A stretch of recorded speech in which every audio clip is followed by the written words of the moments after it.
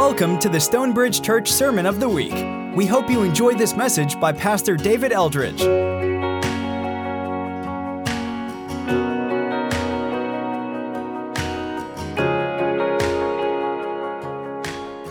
right, as Matt mentioned, it is Palm Sunday, so this is the first day of the last week of Jesus' life. First day of the last week of Jesus' life, final entry into Jerusalem. In Mark's gospel, which is the one we're going through, is his only time in Jerusalem. From the other gospels, we know that he went to Jerusalem at least a couple of other times, but in Mark's gospel, we don't see that at all. This is his first and only entry into Jerusalem. And what we want to look at is something he did on Sunday, something he did on Monday, and something that he did on Tuesday. So we'll do that in two chunks. First, on Sunday, chapter 11, verse 1. As they approached Jerusalem, so that's Jesus, his 12 apostles, and a larger crowd of disciples. As they approached Jerusalem, they came to Bethphage and Bethany at the Mount of Olives. Jesus sent two of his disciples, saying to them, "Go to the village ahead of you, and just as you enter it, you'll find a colt tied there which no one's ever ridden. Untie it and bring it here. If anyone asks you, 'Why are you doing this?' say, 'The Lord needs it, and we'll send it back here shortly.'" They went and found a colt outside in the street, tied at a doorway. As they untied it, some people standing there asked, "What are you doing untying that colt?" They answered as Jesus had told them to, and the people let them go. When they brought the colt to Jesus and threw their cloaks over it, he sat on it. Many people spread their cloaks on the road, while others spread branches they had cut in the fields. Those who went ahead and those who followed shouted, "Hosanna! Blessed is he who comes in the name of the Lord. Blessed is the coming kingdom of our father David. Hosanna in the highest heaven." Jesus entered Jerusalem and went into the temple courts. He looked around at everything, but since it was already late, he went out to Bethany with the 12. So the headline on the triumphal entry, that's what your Bible probably calls that, the triumphal entry, Jesus comes to Jerusalem as the king, something like that. The headline is Israel missed her Messiah. That's what you see. That's really the upshot of those 11 verses. Israel missed Jesus coming to her as a king. So Jesus has spent 3 years walking. That's what he's done. We've seen him in a boat a couple of times, but if he's on land, he's walking. He's never ridden anything. And now with 2 miles left on this last leg of his public ministry, he chooses to ride into Jerusalem on a donkey. That's a very deliberate act on his part. He's not tired. He's not worn out. His feet aren't sore. He's communicating something by riding in on that donkey. And what he's communicating is, "I'm the king." Now that may feel really subtle to us. There's several things going on. Jesus commandeers a donkey. That's something only kings can do. Jesus rides a donkey that's never been ridden. That's an animal that's never been ridden that signifies it's for a holy or a sacred purpose. But he fulfills very deliberately Zechariah 9:9. There's several prophecies, many prophecies actually, that Jesus fulfills. He doesn't really have control over. There are things that are done to him. This is something that he circles it and says, "I'm going to do that." And so he gets a donkey and he rides into Jerusalem during Passover. So that's a time you have lots of pilgrims in the city. The air would be kind of filled with thoughts about deliverance, because Passover, they're looking back to when God delivered them from Egyptian slavery through Moses. And so there's this sense of, we're enslaved right now. We're under this Roman oppression. We want God to deliver us. So that's kind of the air that people are breathing. And Jesus comes in again you could say even in a provocative way, on a donkey. That's what kings do. And again, it's a deliberate example, or deliberate fulfillment, of Zechariah 9:9. But nobody really gets it. The people who were with him seem to get it. We see their response. It says the people that went before him and the people who were behind him. So that makes me think of the crowd of people that were traveling with him. So that would be his disciples, and maybe some people who were just part of the crowd. Last week we talked about crowd, disciples, and apostles. And so there's probably some people in the crowd as well who are not following Jesus in their hearts yet, but they're still interested in him, and maybe still they're still intrigued by him. And they seem to get it. They respond in a way that seems appropriate for a king. They lay down their cloaks in front of him and lay down branches. We know from John those are palm branches, and they say Hosanna, which is a shout of praise. And they say, "Blessed is he who comes in the name of the Lord." So there seems to be some some level of recognition among that group that Jesus is somebody other than just a man, that there's something special about him, maybe even that he's making a claim to being king. But when they enter the city, it's crickets. Mark's version, it's the non-triumphal entry. There's nothing. He enters the city and nobody seems to take notice. He goes and looks around the temple and he leaves. It's pretty anticlimactic. You get a little bit more celebration in the other Gospels, but remember Mark, he's telling his story in such a way to say, hey, Jesus is the Messiah, he's the Son of God, and we need to follow him. And what we see here is that his people in general, they didn't do that. The nation of Israel, they didn't get it. Jesus comes to them as a king, but they don't see him as a king. Even with whatever level of hoopla there was with this crowd that was with Jesus, when they entered Jerusalem, it's not moving the needle. It's not drawing anybody's attention. Again, nobody seems to be responding at all to him. So that's Sunday, Monday and Tuesday. The next day, so that's Monday, as they were leaving Bethany, Jesus was hungry. Seeing in the distance a fig tree and leaf, he went to find out if it had any fruit. When he reached it, he found nothing but leaves because it was not the season for figs. Then he said to the tree, "May no one ever eat fruit from you again." And his disciples heard him say it. On reaching Jerusalem, Jesus entered the temple courts and began driving out those who were buying and selling there. He overturned the tables of the money changers and the benches of those selling doves, and he would not allow anyone to carry merchandise through the temple courts. And as Jesus taught them, he said, "Is it not written, 'My house will be called a house of prayer for all nations,' but you've made it a den of robbers?" The chief priests and the teachers of the law heard this, and they began looking for a way to kill Jesus, for they feared him, because the whole crowd was amazed at his teaching. When evening came, Jesus and his disciples went out of the city. On Tuesday morning, as they went along, they saw the fig tree withered from the roots. Peter remembered and said to Jesus, "Rabbi, look, the fig tree you cursed has withered." So those two stories they're meant to be read together. It's a sandwich. Fig tree is the bread, and the cleansing of the temple is the meat. And just like when you're eating a sandwich, you taste all the flavors at once. That's what we're supposed to do. We're supposed to interpret both of those stories in light of one another. Fig tree in light of the temple, temple in light of the fig tree. And the headline for both of those is God is going to judge Israel. That's what he's doing. The triumphal entry, Israel at a minimum doesn't recognize Jesus as king, and you may even say rejects Jesus as king, but might feel too strong. These second two stories, fig tree and temple, God will judge Israel. We looked at this a couple of weeks ago, the idea of wine and wineskins. Here you see Jesus is saying there's about to be an exchange. God is setting aside the old wineskin of Israel and the temple, and there's going to be a new wineskin, the church with a capital C, and the cross. That's what's going on here. It won't happen for 40 years, about in 70 AD, but Jesus says that's what's coming. That fig tree thing is really hard for some people. It feels not Jesus-like. It's like, is that what happens when Jesus is hungry? It's a Snickers commercial. Like, is this Jesus when he gets hungry? He's like, all right, there's no figs, and so curse the tree. And so the tree's dead. I don't think that's necessarily what's going on there. It's a picture for us. Both of these things, the fig tree and the temple, they're prophetic acts. We see this in the Old Testament in multiple places. There's a few on the screen behind me that you can look up. But again, there's more than that, where God speaks to a prophet and says, don't just say these words, do these things. Act out what's going to happen. I think God might do that to get people's attention. Sometimes when we just keep hearing words like blah, blah, blah, blah, blah, blah, it's Isaiah still talking. But when Isaiah walks around in his underwear without shoes on for 3 years, you go, all right, why are you not wearing clothes? Like that would get most of our attention. And he says, funny you should ask. Here's why I'm not wearing any clothes.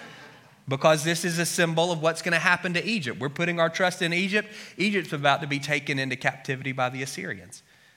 Jeremiah, why are you walking around with a yoke on your shoulders? Are you going plowing today? No.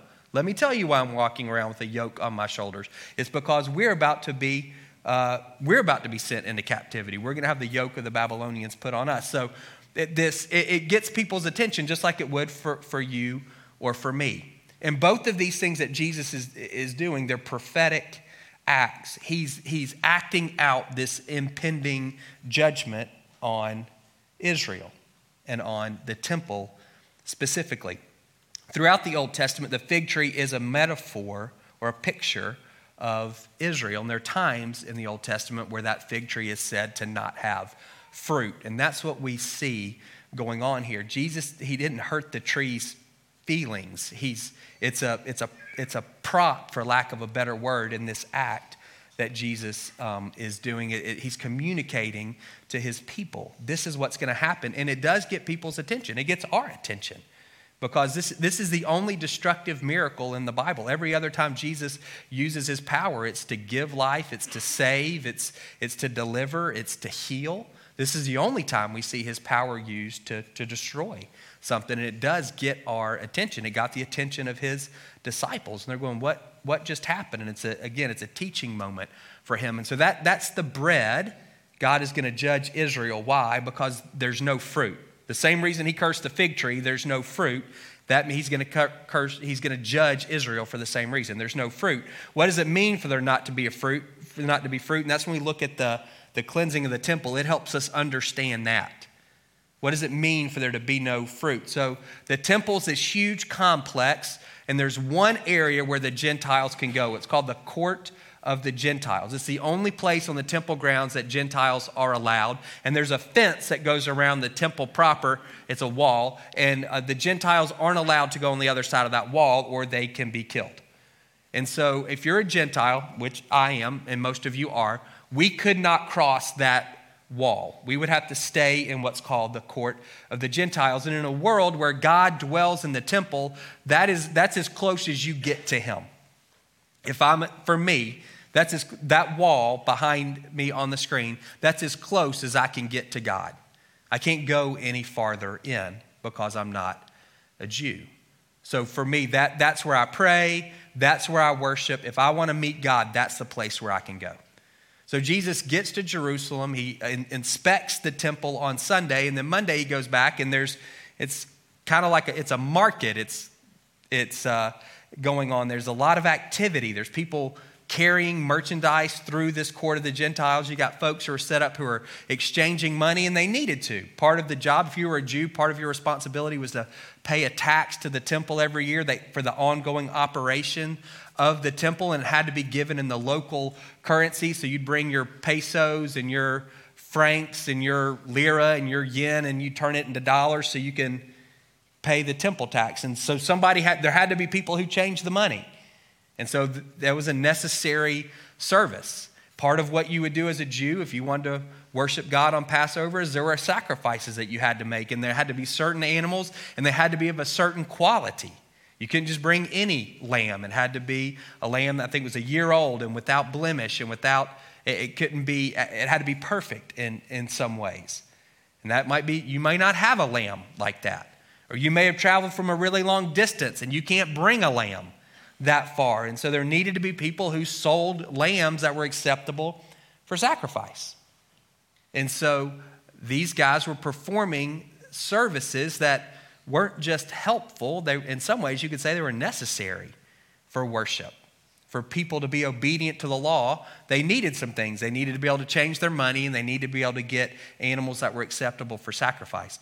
I don't think that Jesus has a problem with that per se. That's not what I'm seeing here. They may have been price gouging. They may have been ripping people off. That doesn't say that, and I don't think that was Jesus' biggest issue. It seems to me that the issue is where they're doing it, more so than what they're doing. Again, what they're doing is actually helpful for the people who are coming to worship. I think it's where they're doing it that causes him so much concern. And his critique is this place, it's supposed to be a house of prayer for all nations. That includes the Gentiles. This should be a place where they can worship, where they can be with God, where they can engage, where they can meet God. That's what this place should be, but look what y'all done to it. Like I can almost hear him saying to the temple leaders, could you worship in a place like this? If this was going on, could you actually pray? If you've got animals wandering around, people, basically a livestock auction going on over here, and people changing money over here, and everybody's carrying all their stuff right through the place where you're trying to pray. Could you do it? I think that's what he's saying. Why here? This is literally the only place these guys can come to worship. This is it for them. This is as close as they can get. And look what you've done, basically, to their sanctuary. How does that make sense to you? You know the purpose of this building. It was to be a place where people met with God. And look what you've done to it. How are these people supposed to meet him when all of this commercial activity is going on in the one place that they're allowed to go? You've made it a den of robbers. I don't think he's saying you guys are thieves, you're stealing from them. A den is a place where robbers feel comfortable. What you've done is you've created this system where if people pay the right amount of money and if people get the right animal to sacrifice, they feel fine. They check the boxes.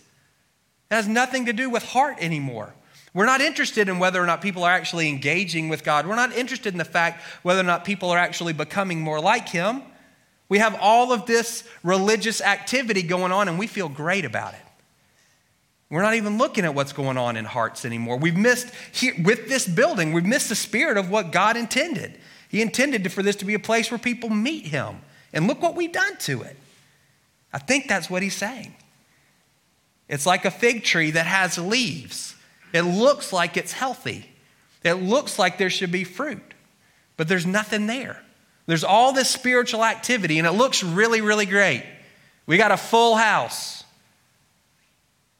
but there's nothing going on in people's hearts. We've missed the heart of the matter. And so Jesus says, through his actions and through his words,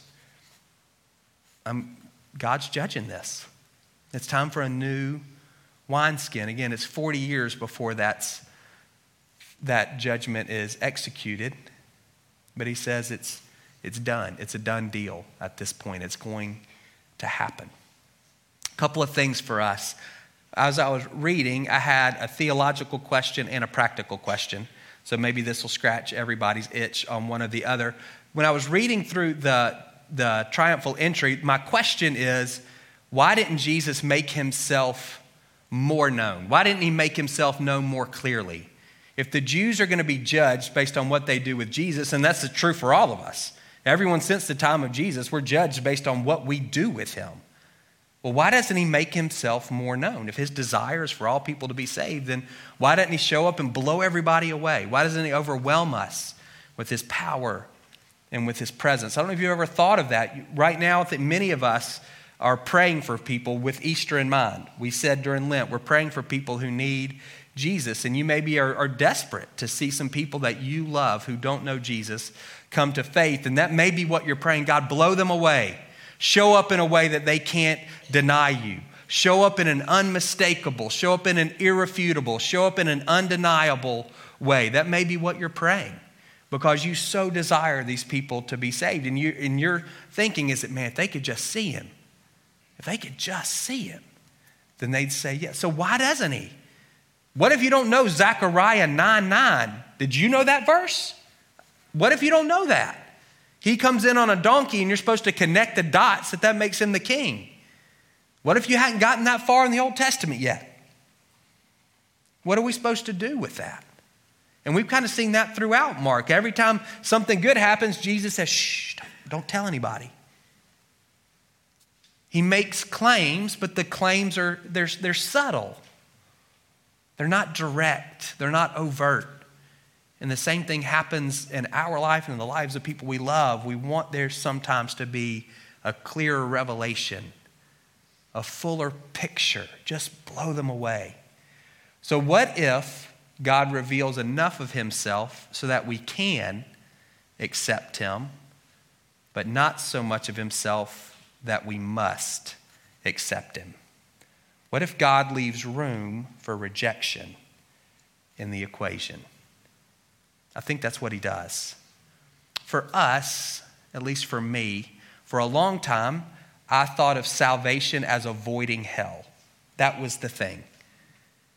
paint this picture of hell, and then say, you don't want to go there. Weeping, gnashing of teeth, flame that never goes out, dark, all of it. It's not where you want to be. And so salvation is just about avoiding that place. And so if that's true, then why doesn't God make it more plain to make Jesus more plain, clearer? He's the way out of that. He's the way to avoid that place. That's the goal. Just stay out of there, and Jesus is the way to stay out of there. John 17:3 says, eternal life is knowing him. That changed everything for me, that one verse, flipping my understanding of salvation from avoiding hell to a reconciled relationship. I don't know if that's how you think about it. When you think about your salvation or the salvation of people you love, do you think about them simply avoiding hell, or do you think about them being reconciled to their Father in heaven? They're not necessarily the same thing. Jesus absolutely died for our sins, but that's just the first step. He died for our sins in order to make relationship possible. Sin is the block between us and God, so Jesus dies to remove the block. Why? So then we can relate. The point is not, forgiveness is not the end, it's just the beginning. If you think of hell in terms of the absence of God, God is the source of all things good, so hell is the absence of good. It's going to be a miserable place because God's not there. Why isn't God there? Because he's created a place for people that don't want to be with him. And if he's not there, then there's nothing good there. Hell becomes a byproduct of lack of relationship with God. Does that make sense? It changed everything for me when I began to think of salvation in that context. I think it's biblical. If I read Genesis 1 and 2 right, and I read Revelation 21 and 22 right, before sin entered the world, what God said is, I want to be with the people that I made. And after he's eradicated sin from the world, he's saying, I want to dwell with the people that I've made. I'm looking for a relationship with my people. That's what I want. From Genesis 3 to Revelation 20, the issue is sin has entered the world and has to be dealt with, and is dealt with through the cross. But the point has always been God dwelling with his people. He's interested, invested, jealous for relationship with us. And so he reveals enough of himself that we can say yes, but not so much that we can't say no. Why? Because relationships, to be genuine, have to be freely chosen. You can't be coerced into a loving relationship. You know that's true. And he has revealed enough of himself. We saw last week 12 guys, and none of them are Rhodes Scholars. Peter, James, John, Levi, Nathaniel, these guys, Judas. There's enough of, Jesus has revealed enough of himself to say, for those guys to say, yeah, I'll drop everything and follow you. They're part of a larger group of disciples. He revealed enough for me to say yes, and for most of you to say yes. And we're not smarter than anybody else. We're not better than anybody else. We're not more insightful than anybody else. There's enough revelation out there. There's an interesting story in Luke. It's hard to know if it's a parable or if it actually happened, about a rich man and a poor man named Lazarus. And they both die, and Lazarus goes to heaven, the poor Lazarus, goes to heaven, and the rich man, who's unnamed, he goes to hell. And he says to Jesus, send Lazarus back to tell my brothers. And Jesus says, no. If they won't believe what's already been revealed in the law of Moses, having somebody come back from the dead, it won't do it for them. We have in our mind, people just need more information. That's what they need. People just need more convincing. They just need more evidence. I don't know that that's true. It seems that what people need are hearts that are soft. We saw this a couple of weeks ago, the danger of the Pharisees. Their hearts had become stubborn, Mark 3:5. They closed their eyes and they were unwilling to open them. That's a dangerous spot to be, when we're unwilling to open our eyes. And Jesus' response was that mad sad, remember? He got angry and he was deeply grieved. He was angry because they refused to open their eyes, and deeply grieved because he saw the end of that choice, where that would lead. He'd revealed enough of himself. He didn't have a sign that said, I'm the Messiah. He wasn't walking around with a crown on. But he'd revealed enough of himself that fishermen like Peter and Andrew and James and John could say, yeah, I'm in. I'll drop everything and follow you. And he does the same today. And I'm evidence of that, and so are you. We want to maintain those soft hearts, stubborn hearts, hard hearts. That's the danger zone for us. When we have ears, but we're not willing to hear, or eyes, and we're not willing to see. You want to keep your own heart soft. Ask the Lord, give me eyes to see. And that's the prayer that you want to be praying for your loved ones. God, open their eyes. It's not, God, reveal yourself in a greater way. That's fine to pray, but just recognize what you're actually praying. God, open their eyes. Open their eyes so they can see who you've already shown yourself to be. I had this practical question when I was reading the second. Why would Jesus expect figs when it wasn't the season for figs? That doesn't seem fair, does it? Again, he didn't hurt the tree's feelings, so it's not necessarily about the tree, but that just doesn't seem like, why would he do that? You were hungry and there were no figs, and so you kind of got bent out of shape and cursed the tree. What's going on there? Remember, it's a prophetic act. The tree is just a symbol of what Jesus is doing. But it did remind me of this, Mark 13. See if it resonates for you as well. But about that day or hour, no one knows, not even the angels in heaven nor the Son, but only the Father. Be on guard, be alert. You don't know when that time will come. It's like a man going away. He leaves his house and puts his servants in charge, each with their assigned task, and tells the one at the door to keep watch.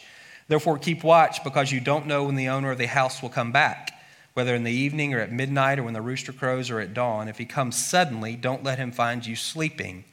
What I say to you, I say to everyone, watch. That sounds a whole lot like coming up to a fig tree and expecting figs, whether or not it's the season, doesn't it? I don't know that there's this time. Actually, I do know. There is no time where it's okay for us to not bear fruit. If the fig tree is a symbol of God's people, there is not a time where it's okay for us to say, well, I can kick back. I don't have to bear fruit now. Well, we don't know. And this isn't necessarily about when Jesus is returning. That's what that Mark 13 passage is about. To me, it's an ongoing question. Am I bearing fruit? That's not pressure. John 15 says if I'm abiding, I'm going to bear fruit. So it's not about me going out and making things happen. But if there's not fruit in my life, the first thing I need to do is check back to my connection and say, well, am I still abiding? Because if I am, there will be fruit. And I need to be abiding. That will produce fruit. And so then whenever Jesus returns, whatever that looks like in my life, there'll be something on the tree. I don't want to just have a bunch of leaves, a lot of activity, but no real fruit. I don't want to be the guy that I never miss a Sunday, or I never miss a devotion, or I never miss a small group, but there's no genuine fruit in my life. What does that fruit look like? We talked about this back in January. You don't remember. This is what we talked about. Fruit is character. Now, that's not a criticism. It's just true. I don't remember either. It's character. It's part of it. It's Galatians 5, 22 and 23, the fruit of the Spirit, but it's also, and this I think could be more helpful for us at times, it's that definition of love from 1 Corinthians 13, 4 through 7. Am I growing? Am I becoming more patient and kind? Am I becoming less envious and boastful and selfish? Am I becoming less easily angered? Am I keeping a shorter record of wrongs? Am I becoming more gentle, more self-controlled? That's not day over day. It takes time, month over month probably, certainly year over year. Is there fruit in my character? And is there also fruit in my actions? Is there fruit in what I'm doing? And it's not about me going out and performing. Anything I do in my flesh, by definition, is dead. So for it to be fruit that's pleasing to the Lord, it has to be done in the power of the Holy Spirit. So that's prayer and obedience. You know how to do those things. I think, again, for us, where we live, one of the chief things that robs us of fruit production is just time. It's our schedules. We're so busy. Most of us can go easily a day, if not a week, without consciously engaging with the Lord in our activities. Again, we may have a quiet time in the morning or a quiet time at night, and that's better than nothing. But once we're done with that, we're kind of on autopilot in a lot of ways. We're doing the things that are coming at us. We're just responding to situations as they arise. We're either putting out fires or spinning plates or whatever your picture is. But we're not actively saying, God, how do you want to use me? What does it look like for me to love, to serve, to bless these people in my life? A lot of times the people in my life, honestly, are getting in my way. There's things I'm trying to get done. They keep interrupting me. Again, I don't want you to hear that as pressure. But it does make me think, if Jesus can curse a fig tree for not having figs, even though it's not the season for figs, and people do try to get around that. You may have heard this idea. There's a picture there on the screen behind me that fig trees produce these little immature figs, and then they have leaves, and then those figs mature. So this is April. That's when Passover is. So there would be leaves and probably these immature figs that you could still eat. They weren't delicious, but you could certainly eat them if you wanted to, and that's what Jesus is looking for. But that's honestly us trying to make excuses for him because it seems not fair. And Mark doesn't let us. He says it's not the season for figs. He wants us to know, in a sense, what Jesus is asking is not it's not there. Again, it's because it's a picture for us. He shows up in Jerusalem. He shows up at the temple, the heart of the faith of his people, and he's looking for fruit. They didn't know he was coming then, but that's no excuse. They didn't know the king was walking in the door that day. That's still no excuse. There's not a time where we can say, well, I don't have to, there doesn't need to be fruit in my life. I'm on vacation.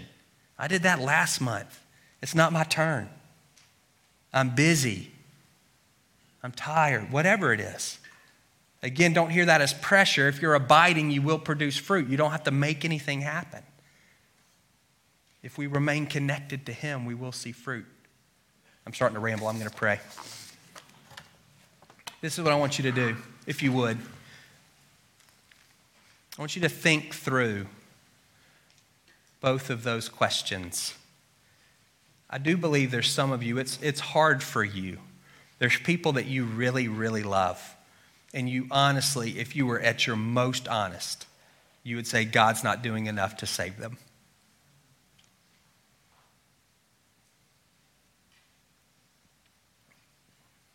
You know it isn't true, but in your mind, you think, I love them more than he does.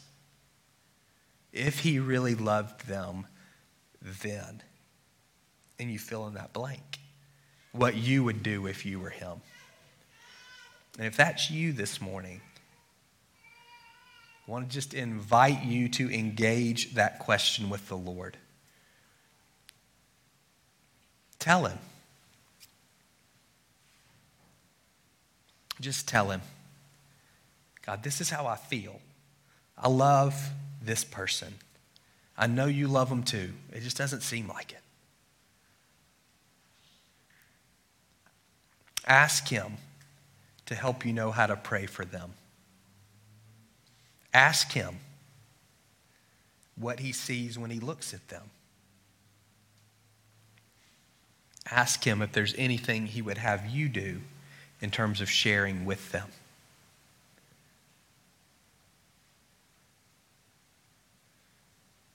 For a lot of people, Holy Week and Easter, it's just another week and a day on the calendar. But we know there's a lot of spiritual significance. And so we want to be prayerful this week. We'll open up the altar if you want to come and pray for those people that you love.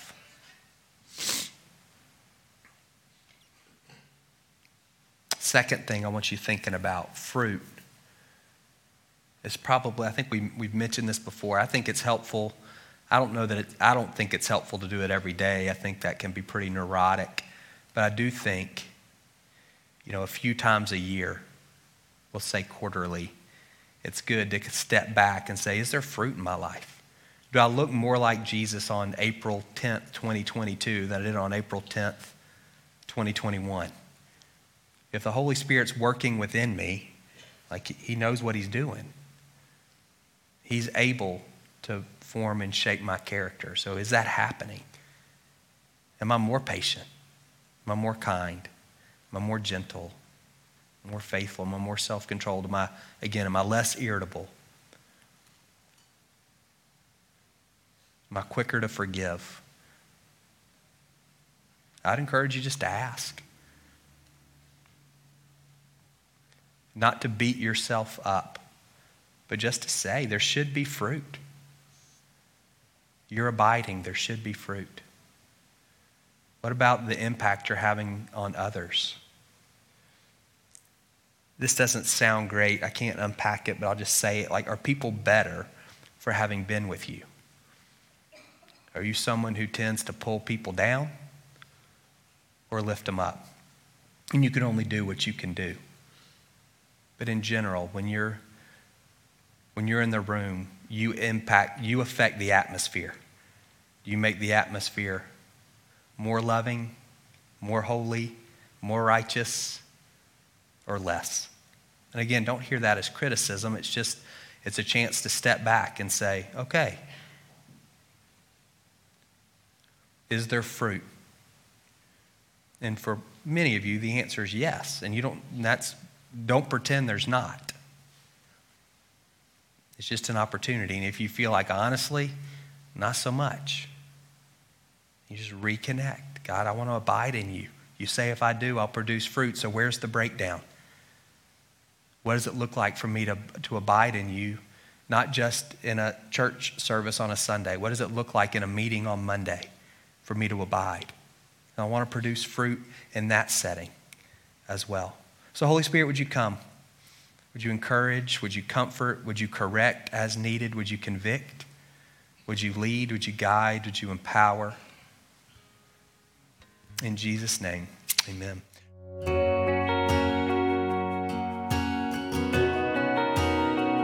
Thank you for listening to the Stonebridge Church Sermon of the Week.